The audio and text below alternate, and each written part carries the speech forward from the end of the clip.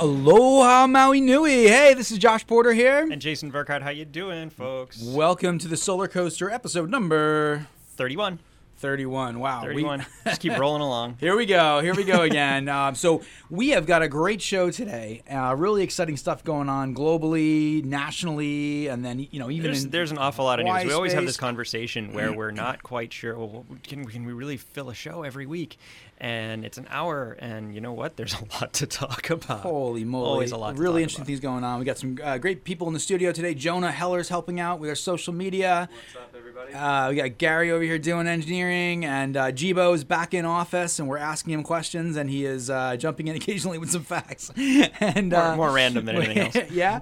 And then we also have some great guests and call-ins today. So we're going to hear from Dave on the roof briefly out in Laniampoku today. And we also have our product focus, which is super cool, which is Michael Intrieri. I'm not sure if I pronounced that correctly, but from SunDrum, which is a company we're really excited about. Yeah, we've talked a little bit about them before. Bumped into him at a trade show. Intersolar, way back in June, July, whenever that was. A long time ago now. Fantastic technology. Not sure why it's not being picked up more, but we're going to discuss it in depth and let you know what the scoop is. Yeah, and many thanks to Michael for sending all those great case studies and cool projects and things of that nature. So we're going to get to dig in on that technology. Let's do some basic housekeeping right out of the gate here. This is the Solar Coaster. We are a renewable energy themed talk show right here in lovely Maui County. It's beautiful out there today. Coming in, there was some traffic, but we are on It's perpetually the way it is. We always say we're going to get here a few minutes early, and there's always traffic. If I say that. West Maui's are gorgeous today, right? Yep. And then we are here at Fridays at 1:05 p.m. on KOI 1110 AM. You can also find us on some FM stations. That's 96.7 FM Central Maui, 96.5 FM on the west side, 98.7 FM upcountry. You can listen in on the web anywhere in the world, streaming at KOI1110.com. Call-ins are welcome. It's a talk show, so do give us a call. 808-242-7800 is our call-in line. We are sponsored by an amazing, wonderful, great stable of companies. Yep. Maui Solar Project, Tabuchi Electric America, Sonnen Battery, and just recently Pika Energy joined the stable as well. Thank you so much to our supporting companies. Yeah, we wouldn't be here if it wasn't for you. Thank you again. We are. You can also find us on podcast the stations and platforms and such. iTunes and Stitcher are up and running, and TuneIn and iHeartRadio are pending, I believe. Yeah, they're still looking at us. They're wondering if we're actually legit or not. But very, very shortly, the applications are in. Yeah. And, of course, solarcoaster.com is an archive of all of our shows, and we try to get it up there within about 24 hours. Yeah, that's the central repository. If you're ever interested in listening to the show again, you missed something, you want to go back and listen to an old show because we discussed a particular technology, solar-coaster.com has all the old shows as well as other information. I got a text on the way in saying, "Hey, I can't listen to the show. I'll listen to it tonight." So, Jay, we actually got to get it up tonight. Okay. We'll do that quick. All right. So, I think we need to jump right into news and events, Jay. We got a lot to cover today, and there's some really radical things happening in this world. So. Yeah, we tend not to be political. We try not to anyway, but everything that's going on today is very political. So let's talk about this: the SEIA and the tariff conversation. Yeah. Whether it's not SEIA specifically, it's to foreign-owned but nationally United States present companies have filed for some protection under an obscure tariff rule that's on the books, and it's under discussion. A lot of people have gone to bat on both sides. They're not quite coming to blows, but it's a pretty... There's some aggressive language out there. Aggressive language, yes, for exactly sure. that. SEIA, so there's loads of articles representing this. One of the ones that we found that was helpful was PV Magazine, pv-magazine-usa.com. This is just the other day on 12/6.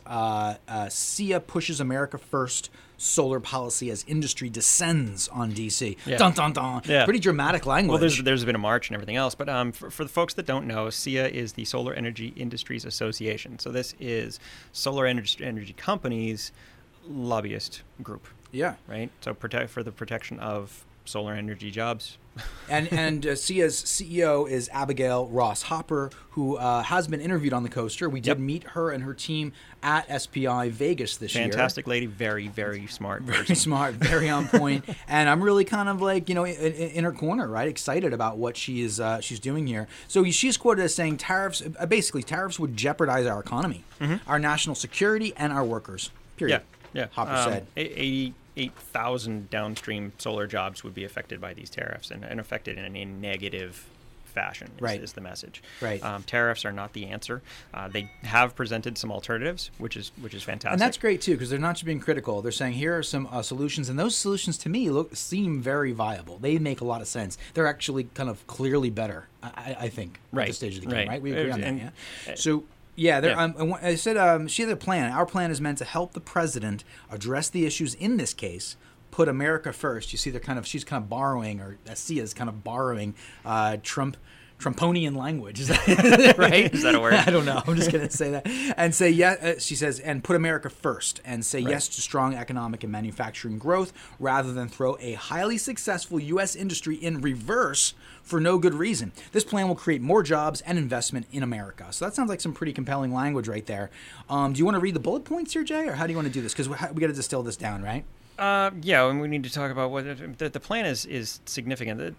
I guess the conversation comes down to tariffs, basically just charge for the importation of goods, right? And they're talking about something. If it shows up at the port, it's on the tariff list, you pay. Right. That's the gist of it, right? But there's a huge process for that, and it actually takes a really long time for monies to come downstream. Right. Even though those tariffs would be for the benefit of U.S. solar manufacturers, it just takes too long. First of all, we're talking like a year before they see any benefit. Before they ever see any benefit at all. Right. So even if that were warranted, it's not a particularly effective mechanism. Right. Exactly. Okay. But SEIA's immediate recommendations are support military and national security by standing for stable and affordable energy prices. Now, again, the tariff would increase module costs by how much? It was about significant. 30%. Seems to be the language that's being thrown around. That's pretty significant. So that's a lot. And when you're talking about these folks that are out there, they're building commercial, industrial scale energy manufacturing facilities. A 30% increase in the base cost of modules moves their line. And what was that language we saw? We saw a quote that said there are huge. Right now, we're seeing ripple effects. Do you have that quote already? Not immediately in front of me, but I do remember exactly what you're talking about. It was the fact that there were a couple 100 megawatt installs that are basically in limbo at this point, and the project's teetering on collapse was the language. Yeah, which of course is a scare tactic. So, I would think, but. If people can and will pull out because the cost is going to be 30% higher for every single one of those modules that they want to roll out. And when you're talking 100 megawatt, that's an awful lot of modules. It massively moves their bottom line. And so they're talking about maybe a 7-year return on investment. Well, that just moved to 10 to 12 to 50. They've got better places to put their money. Absolutely. Some of the other bullet points here are ensure U.S. energy dominance by listening to energy producers, conservative groups, and American business, large and small. Which makes sense to me. I mean, even the folks in the U.S. are not asking for tariffs, the majority of them. Mm-hmm. They're looking for another mechanism to get some protection from dumping, which is essentially what we're talking about. And they have some solutions here which sound really viable. And then even other folks across the world. We talked to LG a couple of weeks ago. They're not dumping. These are high-end, high-quality products at a premium. And a tariff would be just completely out of place. So I think SEIA is doing a good job of, and we'll go through all these bullet points, but of reframing this issue. It's not a matter of do you support American manufacturing or not. It's not this polarizing issue. We do support American manufacturing, absolutely, at great length and with great strength in that. But I mean, we're talking here about mechanisms that'll actually work, rather than mechanisms that'll be potentially destructive to the economy. It's essentially archaic at this point. I mean, the economy has changed, and tariffs are literally a couple hundred years old. So they have a concept, like a licensing concept. We'll talk a little bit about that in a moment, right? Which is really, I think, very relevant. But some of these other points, she says, fight for American workers by allowing the booming solar market to continue growing strong and offering well-paying jobs to the 260,000 Americans, including more than 23,000 military veterans. So she's really pulling out all the stops here. She's pulling on the heartstrings, right? It's a good job. And then don't bail out foreign firms. This is some aggressive language. This is more than 250,000 people, though, that are involved in just solar in the United States. Okay, so that's a huge amount of jobs out there, and it's all at risk. So that's what this paragraph is really all about. Right. And she had 2 more bullet points of this. This is the language that they submitted effectively, right? Don't America First plan from SEIA. Don't bail out foreign firms. Don't bail out failed foreign firms. Look at that. That's a stinger, this is kind of painful. I do understand what they're trying to say, that these companies, specifically SolarWorld and SunEva, are U.S. wholly owned subsidiaries of foreign companies. Yeah. Well, it says at the expense of American workers. Don't bail out failed foreign firms at the expense of American workers by helping millionaires in China and Germany and investors in Qatar and Europe. This is the inflammatory language exploit right here. U.S. trade law. Yeah, that's a stinger right there. Yeah. Huh? Well, I mean, because this is such a little used clause in the trade laws, that basically they're thinking that these folks lost a bunch of money, they're looking to recover, and some of the thought is that they would take the check and run away with it. Right. Which would be more damaging than anything, Unbelievable. The last statement or bullet point here is make America first, right? Yeah. And it says, SEIA urged Trump to consider other options to tariffs if he concludes SunEva and SolarWorld need help, including instituting an import license fee that will collect money from overseas manufacturers that can be used to subsidize U.S. companies and our economy. And this is very interesting. At first glance, I go, well, what's the difference? Yeah, exactly. It looks very similar to a regular tariff situation, but the import license is actually collected well beforehand.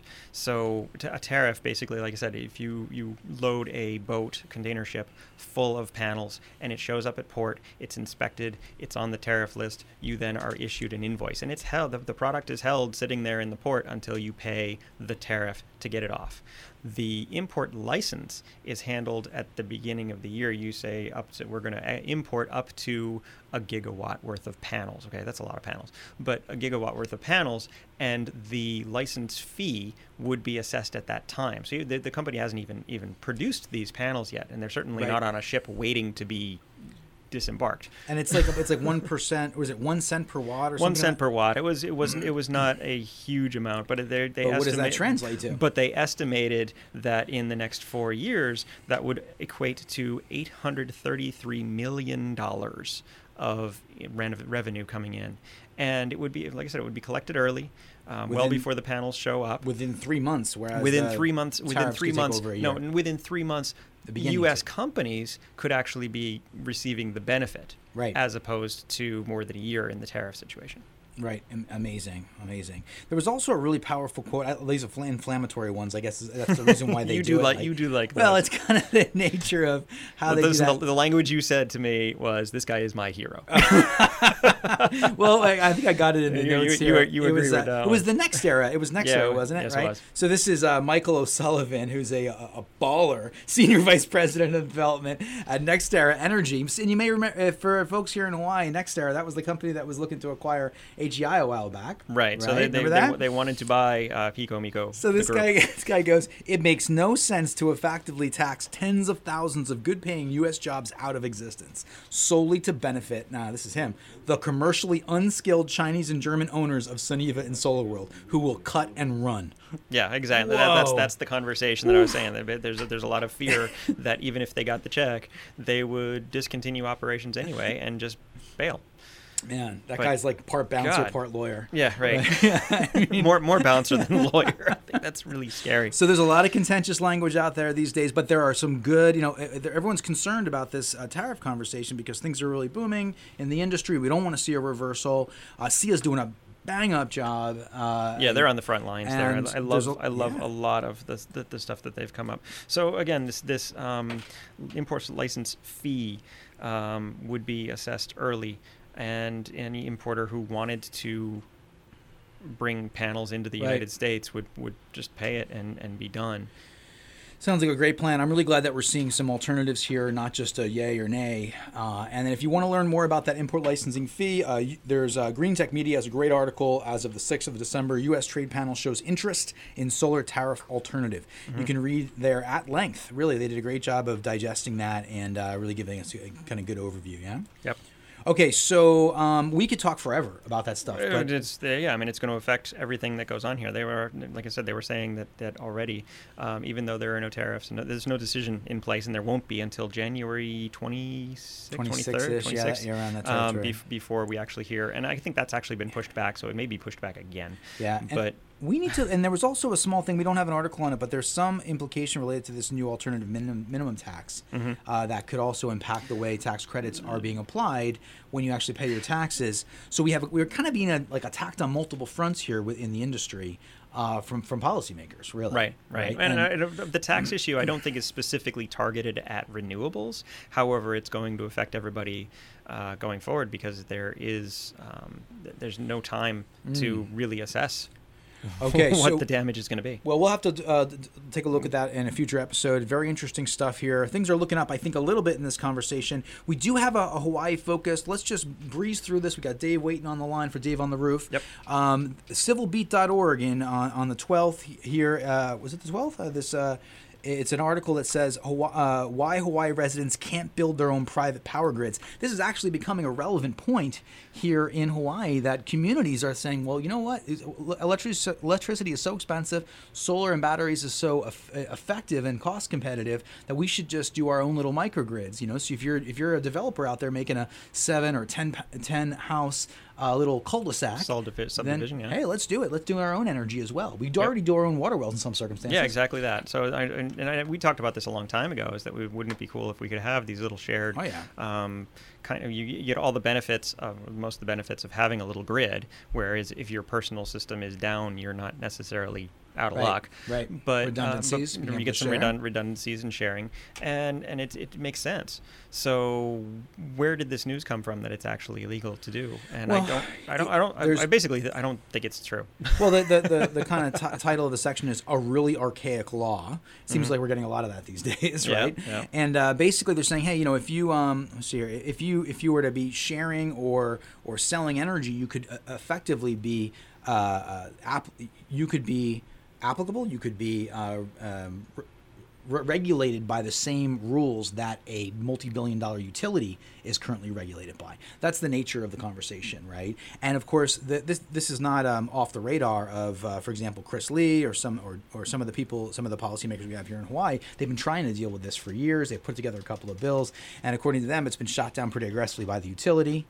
And Jim Alberts has said, that's not really what we're doing. He's the HECO Senior Vice President for Customer Service. So there's this kind of tit for tat going back and forth about trying to change this law to allow developers and communities to be able to share energy, right? But it hasn't quite happened yet. But there is something on the docket right now, I think, right? So that is very cool. There's a lot to read in this great article. It's on Honolulu Civil Beat. They also talk about Big Island and the Parker Ranch case study, 'cause that's one of the biggest microgrids that's been proposed. And so if you want to learn a little bit more about what's going on there, take a look at that Honolulu Civil Beat article. It's really amazing, actually. Yeah. Okay. So let's jump over to Dave on the Roof. We got our great segment here from Dave Eddings. Are you out there, Dave? Yes, sir. I'm here. How you doing, Jay? All right. Hey. So are you? What's going on out there?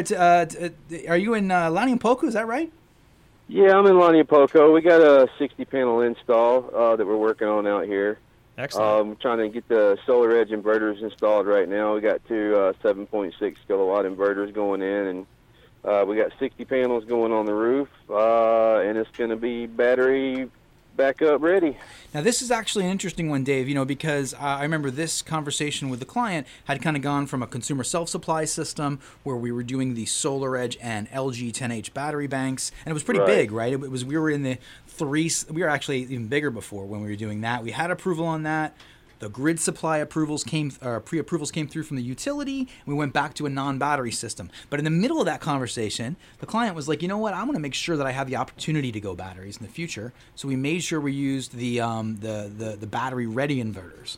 And so it's and then I know that there's the inverters are on the outside of the house, right? But those battery section, we kind of spaced out enough space inside of the garage to be able to incorporate all those 10Hs. So that's correct. Yeah, wow. So and is how's it looking out there? Are you seeing some success in that layout? Oh yeah. It's looking looking good. You know, we got the standing seam roof out there, which is great for installing the snapping rack. Yeah. Oh, gotcha.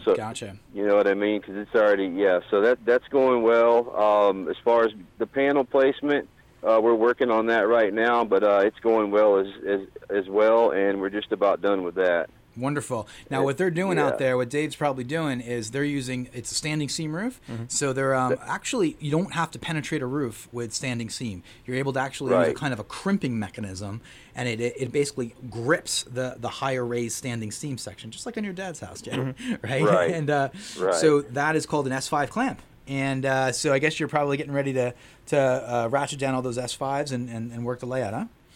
That's exactly right. And the layout's so much easier because everything runs parallel and perpendicular on that same roof, right? Nice. Yeah, so that's definitely a huge help. Well, we can't wait to see pictures of that, and we'll look forward to seeing a couple shots of you. And I hear Tony's out there with you as well, so maybe you can grab a couple shots. And send I got Tony's shirt. I'm going to make him put it on for the pictures. I promise. Good all right. Send those over. Appreciate it, Dave. Thanks for the call, Dave. We appreciate it. You guys have a great day. All right. You got it, man. Take care, buddy. Okay, bye now. Well, that's very cool. So a non-penetrating roof mount. Yeah. How common is that? I mean, because I don't like punching holes in my roof. Yeah. It's kind of a nice advantage of the S5 clamps. Okay. You know, the some of the times, especially people that we have a lot of metal corrugated roofs out here for some homes that have been around for a while. And pre-solar, when someone's thinking about going solar, then they go, it's time for me to replace my roof. They oftentimes switch to a standing seam, and that's a great decision because you're basically penetrationless in a sense, outside of maybe one or two things related to the conduit runs. So it's a really nice way to think about. Definitely. Nice. Standing seam's a beautiful roof type. Excellent. All right, so we're going to take a break. We'll hear from our sponsors, and then we'll be right back with Michael from SunDrum. Aloha and welcome to Maui Solar Project. It is easy to feel rejuvenated just stepping outside on a magnificent Hawaiian day. Maui Solar Project is here to help harness that energy you feel in your body and use it to power your homes and businesses. As lore tells us, Maui harnessed the sun so as to slow its path across the sky. Join Maui Solar Project as we harness the sun's energy and slow Hawaii's dependence on fossil fuels. Call Maui Solar Project at 269-2352. MauiSolarProject.org. Tabuchi Electric, a leading worldwide inverter manufacturer, presents the second generation of the Eco-Intelligent Battery System, the IBIS. Tabuchi's grid-friendly system includes a high-efficiency inverter, stackable batteries, and integration with Jelly software for the most adaptable battery storage system on the market. The system is optimized for energy management and cost performance. Maximize your solar investment with Tabuchi's electric Eco-Intelligent Battery System. The Sonnen Battery Eco is an energy storage solution that utilizes intelligent energy management software. The system is available in a variety of storage capacities and allows for expansion.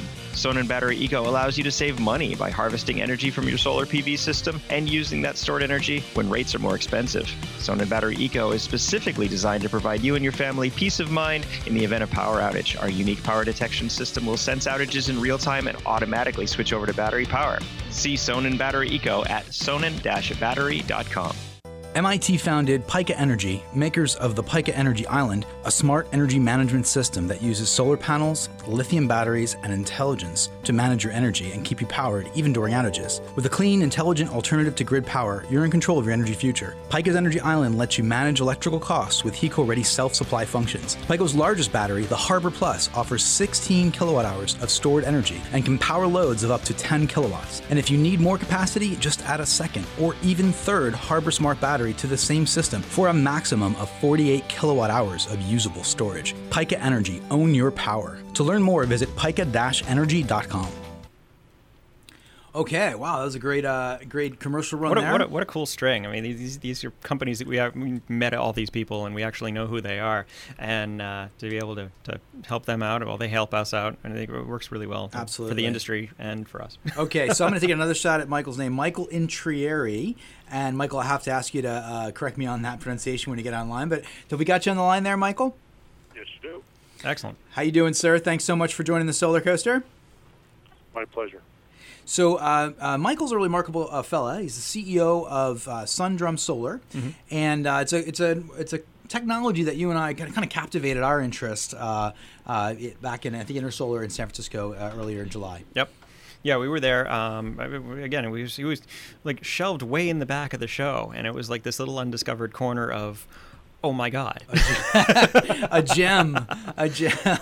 Yeah, absolutely. So we're definitely seeing opportunities out here, Michael, for this technology. It's coming up in various project areas, and we just thought it'd be a great idea to have you come on and kind of give us a sense for maybe a little bit of your background with the company, yourself, how you came up with this, and then the technology itself. So could you give us a little introduction to kind of get started? Sure.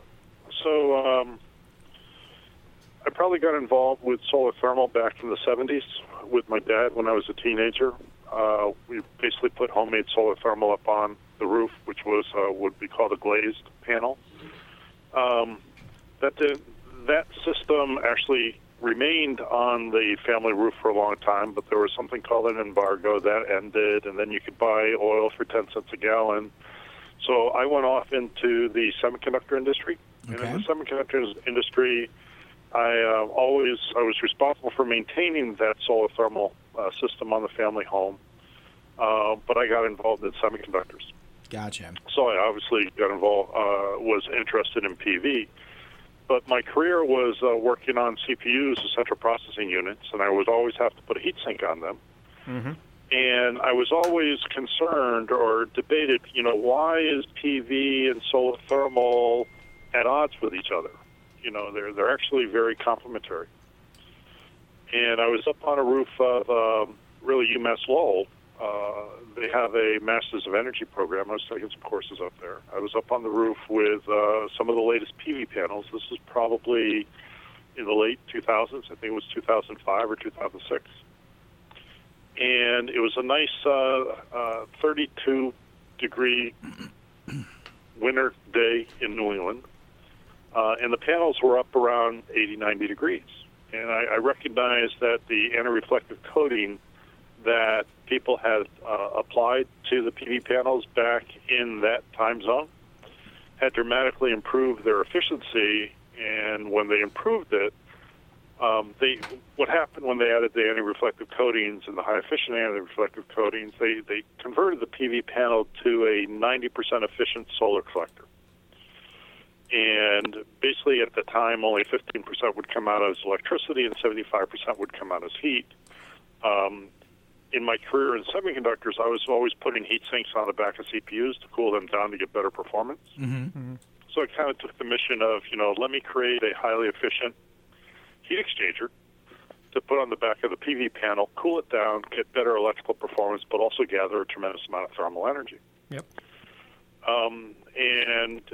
Probably 2006, 2007, I played in the garage working on developing that heat exchanger. 2007, first system actually went on my own home, basically to prove that at 15 cents a kilowatt hour, I could provide better than a 5-year payback on a system, because I've always had a great sense of making sure something was commercially viable. Part of my career in semiconductors was doing that. Right. Attained that point and then took the plunge in entrepreneurship and started SunDrum Solar. We basically attained the world record for efficiency at 86%. We set that in 2013. And that was 86% consumed by the home. We converted 91% on the roof. And then we had losses, both thermal and electric, coming down before actual consumption by the house. That world record stands today. And we thought that would make it, right? But one of the problems with solar thermal, more so than PV, is you have to attain a certain tipping point of temperature to be useful energy. Mm-hmm. And that number is typically around 110 or 120 Fahrenheit. Okay. And if you're not hotter than that, you're really not that useful. Right. And about that time, fracking was coming in, natural gas was going down in price, and we were struggling with solar thermal being competitive. And we had been supporting geothermal systems for a long time, and an aha moment came, and I can remember PV because I've been watching PV since the 70s. When PV really didn't have inverters and people were talking about DC homes. And I remember when the inverter came in place, which can basically take 35 volts DC and make it 120 volts AC. Well, the aha moment came and said, well, thermally we can do that too. It's actually older technology and more simpler technology than the electrical inverters. It's called the heat pump. Mm-hmm. And we could take 35 degrees Fahrenheit energy with a little bit of electricity, convert that to 120 degrees Fahrenheit energy. And basically by doing that, we have a unique collector that we created that it's able not only to, it's a great heat exchanger. It's a high efficiency heat exchanger off a flat surface. That's how it was designed to improve the PV panel performance. Mm. That it's just as efficient at using the PV panel to gather energy from the environment. So where we had the problem previously of only being able to collect energy or deliver energy to home maybe 4 hours a day, when we connected our thermal inverter to it, all of a sudden we could convert energy 16 hours a day. So it basically allowed us to quadruple the amount of energy that we can deliver. I like looking at it, if you put an investment on your roof, do you really only want it to work 4 hours a day? That takes a lot longer to pay back. If you put one up where it can work 16 hours a day, then it pays back 4 times as fast. And we called that technology Harvest, or Harvest HP. And we prototyped the first prototypes went up in 2013, 2014. We basically did our betas and debugging that time. We started selling in 2015, and ever since then, we've been real busy. The Association of Energy Engineers, excuse me, just awarded one of our systems with the 2017 Innovation Award. Nice. And this was a home in Washington, D.C., where we did over 80% of its space heating, and solar thermal for space heating was typically unheard of, because thermal heating, you basically need it when there's no sun, when the sun's down, the coldest nights of the year. Mm-hmm. So we did over 80% of their space heating. We did 100% of their pool heating. And a unique aspect of this technology is we did 100% of its air conditioning. Because what you can do with the heat, what we basically have with this array that we have on the roof and this highly efficient heat exchanger is we have a way to send the thermal energy up to that solar array on the roof. And air conditioning is really the rejection of thermal energy. Mm-hmm. And when we reject it, we have this large array that's basically facing outer space. You can basically call it an antenna to outer space. And re-radiate a good portion of that thermal energy to space, so it leaves the planet. And we find that because we have this highly efficient heat exchanger, it works both ways. It can both collect the energy and it can dissipate the energy. And the thing that we like is when we dissipate it to space, so we cool the planet, where the other air conditioning solutions actually heat the planet. So we're really excited. In terms of thermally, we become an on-demand solar engine. And then the stuff that we're doing around air conditioning just excites me, as you can kind of tell from my voice, in terms of what we do. Probably our first system we did out in Hawaii was back in, I think it was 2011, 2012. Okay. So you are in the state. And been looking forward to get back into that market when the time was right. Mm-hmm. Did I see that was was that a DoD project, or was that a commercial project? So they were both private. One's on Schofield Army Base. It's on the Schofield Inn, so it's a private semi-private. Yep. And there are 2 private installs, residential. Everything's on Oahu. Nothing's on Maui yet. Okay. Gotcha. So it's, I mean, a lot. Well, that's a lot. Thank you so much for that great explanation. There's definitely a lot of information there. But so, like, for when we think about this from the perspective of, I guess you have residential applications and you have commercial applications as well, right? Yeah, right now about 75% of our clientele is commercial and 25% is residential. And as I understand it, kind of in a layman's explanation, you've got PV, you got photovoltaic. We have out here, we have solar thermal as almost a default because it's a building, it's a requirement. It's a requirement for new construction, yeah. So we have solar hot water or domestic hot water or solar thermal, whatever you want to call it, and then we have PV. And this technology effectively integrates those two technologies, right? So this could replace domestic hot water panels. Is that correct, Michael? In one use case? Here's a caution that I'd have. What I typically tell our sales force is they're looking for a client that's spending greater than $3,000 a year on their hot water bill. Okay.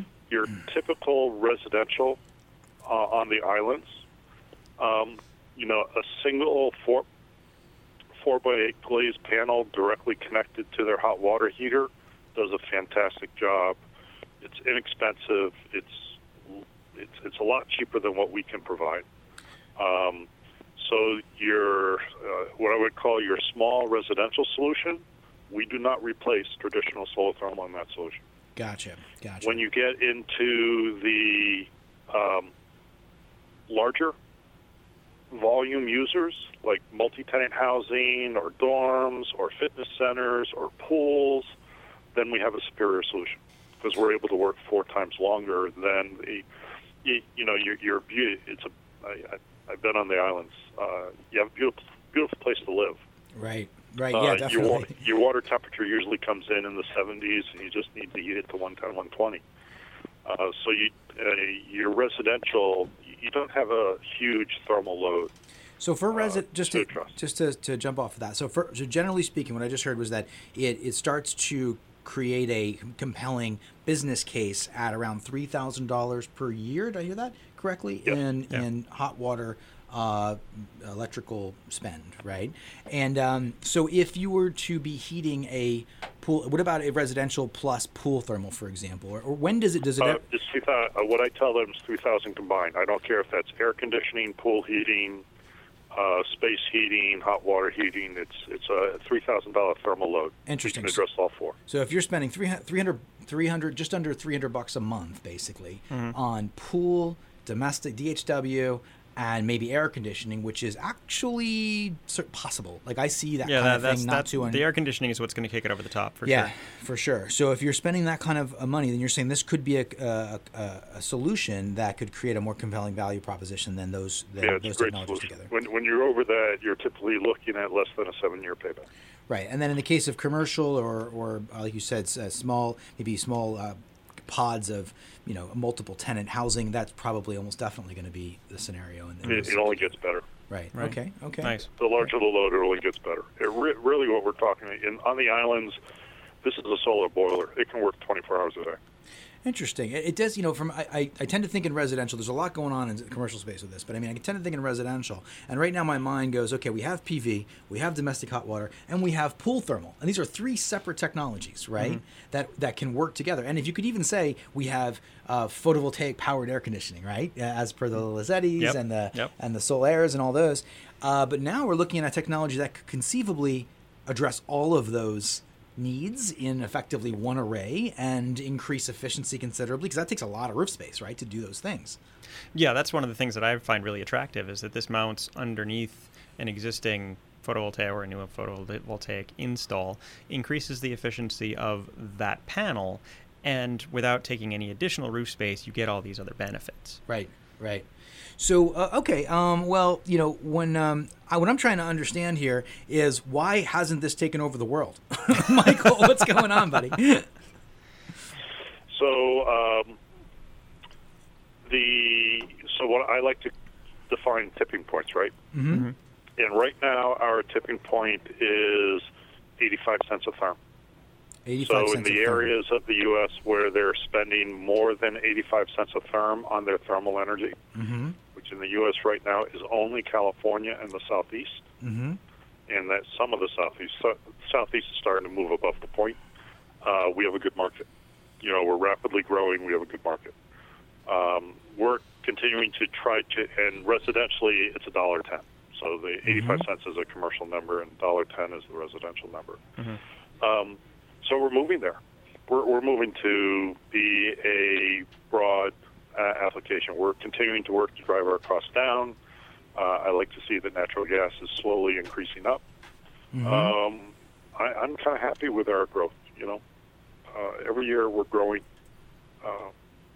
So just give it time. We'll get there. Gotcha. Excellent. Gotcha. Well, we definitely love to do the first install in Maui. Josh is talking about some project, but if there's something here, we definitely want to check it out.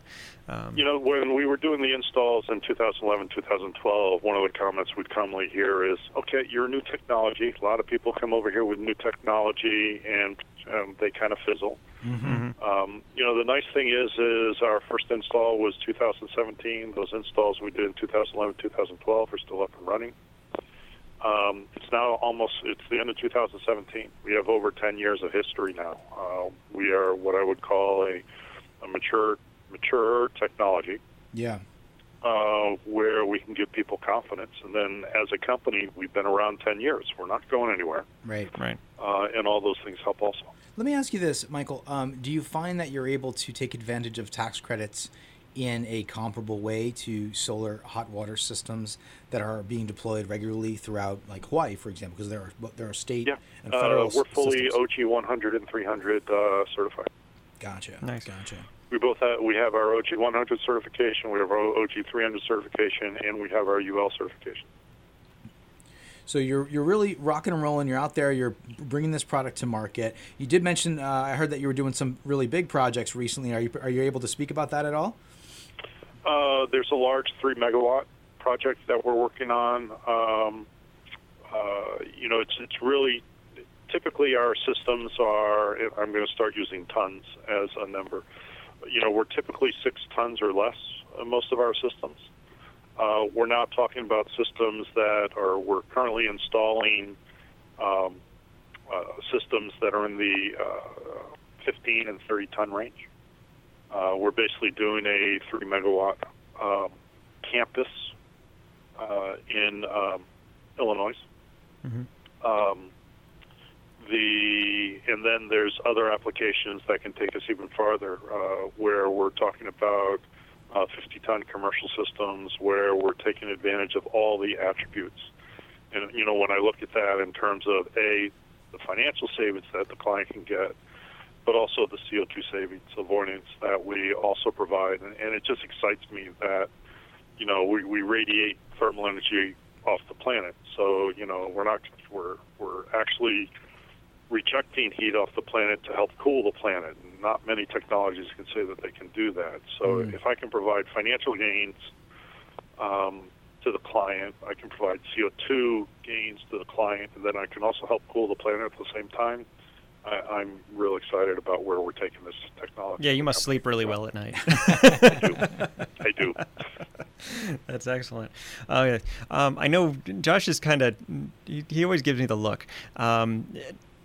The question that keeps coming up, and I've tried to explain it to him like 3 times, maybe you can do this better than I can, but how do you get air conditioning out of heat? And I know the answer, but I'm terrible at explaining it. Air conditioning is really the rejection of heat. Right. Are you asking me how do we get... I've gone over, like I said, I've gone over the heat pump discussion a number of times. He's asked other people. It just doesn't quite sink in. So let's do you have a line? Is what I'm asking. The heat pump's really just an inverter. Right. All it does is allow you to convert energy in whatever direction you want, or really convert temperature in whatever direction you want. What a typical air conditioner does is takes the heat out of the house, through a Carnot cycle. Yep. And it takes that heat and it throws it outside, but all of the mechanical energy that it used to do that created heat, it throws that outside too. Yep. Which is the reason why when you stand in front of the compressor, it's hot air coming off the side. Yeah. It's hot. Yep. That's that heat energy escaping into the atmosphere. And really what that is it's air blowing over a radiator. Correct. To reject that heat to the outside. What we do is we have a large surface array facing outer space, and there's something called a black body effect or black box effect or spatial radiation. See this, at night, that things cool down, or when large surfaces are facing space, they are a lot cooler than the outside environment.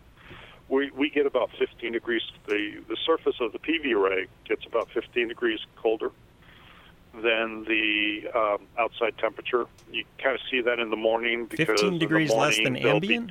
There'll be dew on it or condensation on it until the sun comes up. Mm-hmm. That instead of a radiator just blowing air to the environment, we become a radiator to space. Is that what you were asking?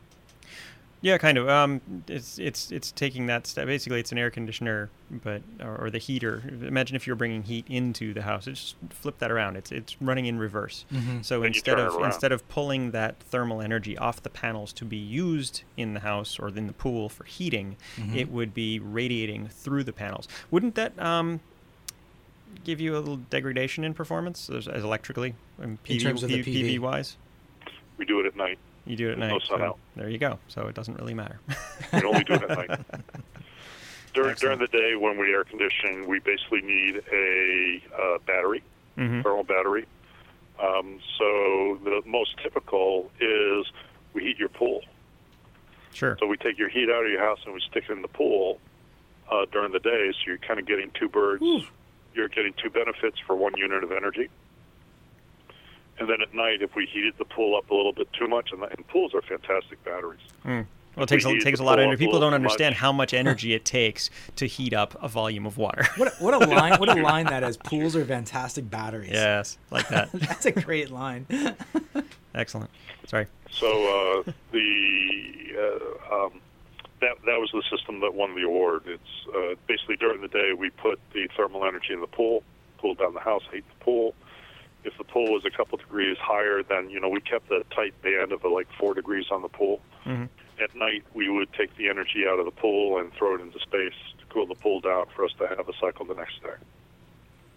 Nice. Gotcha. Okay. Makes a lot of sense.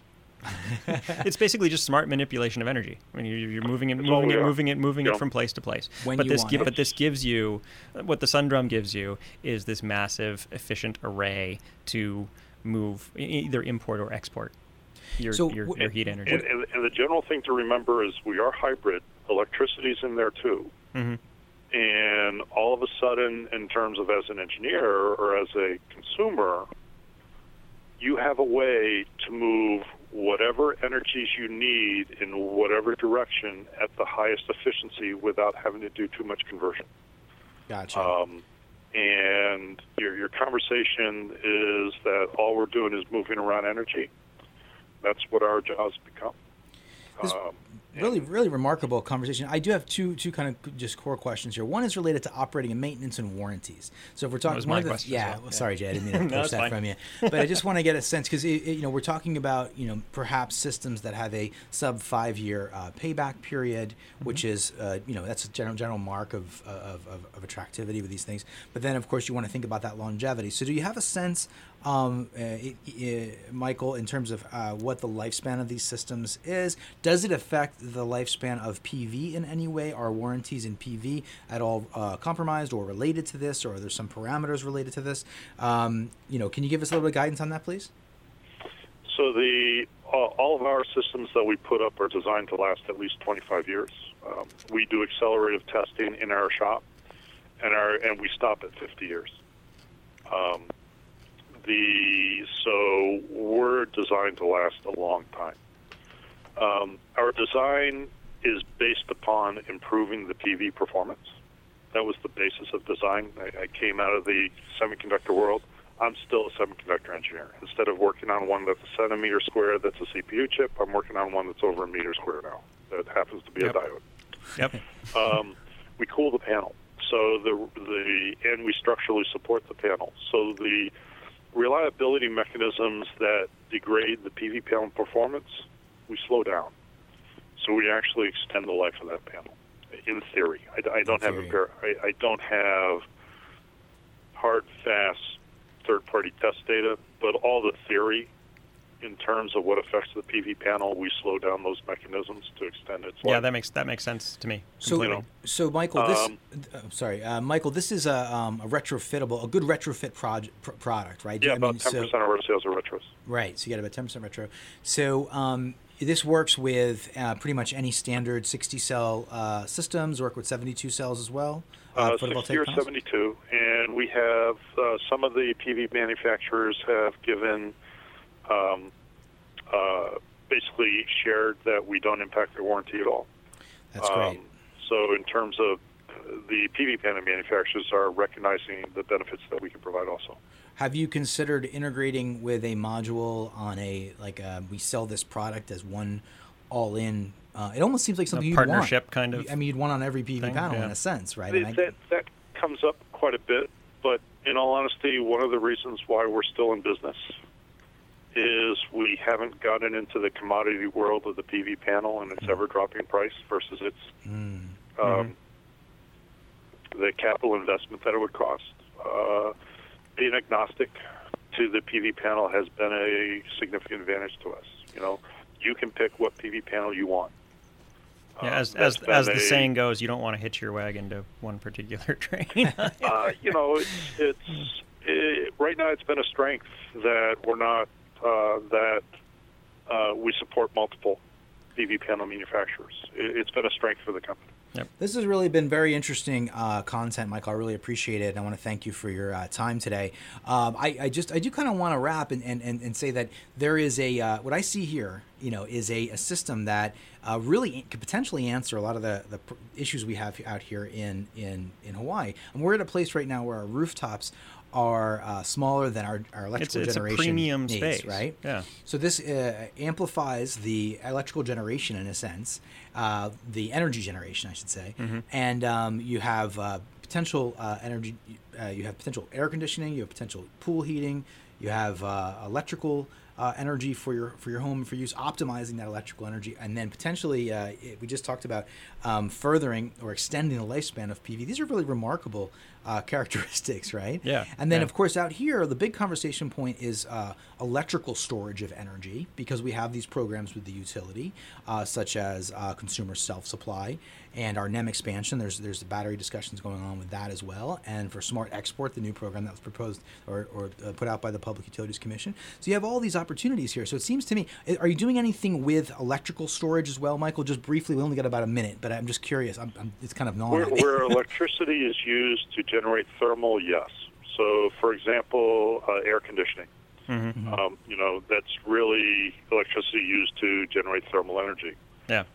So in that space, absolutely, we are. Yeah, I can't think of anything better. Ice storage or just operate at a much higher efficiencies. Yes, we are. Wow. Ice storage. That's one to research. We're going to talk about that offline. That's the after show.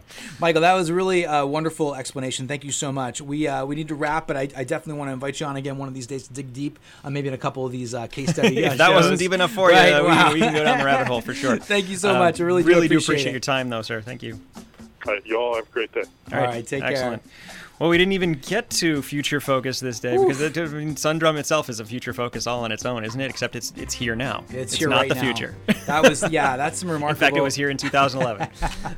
Exciting stuff here. Hey, we are the Solar Coaster, sponsored by Maui Solar Project, Sonnen Battery, Tabuchi Electric America, and Pika Energy. We just had a great show today. Very interesting content. We knew we would have too much, but thank you for listening. Check out the website again, solar-coaster.com, and tune in again next week. Have a great weekend, folks. Aloha Friday.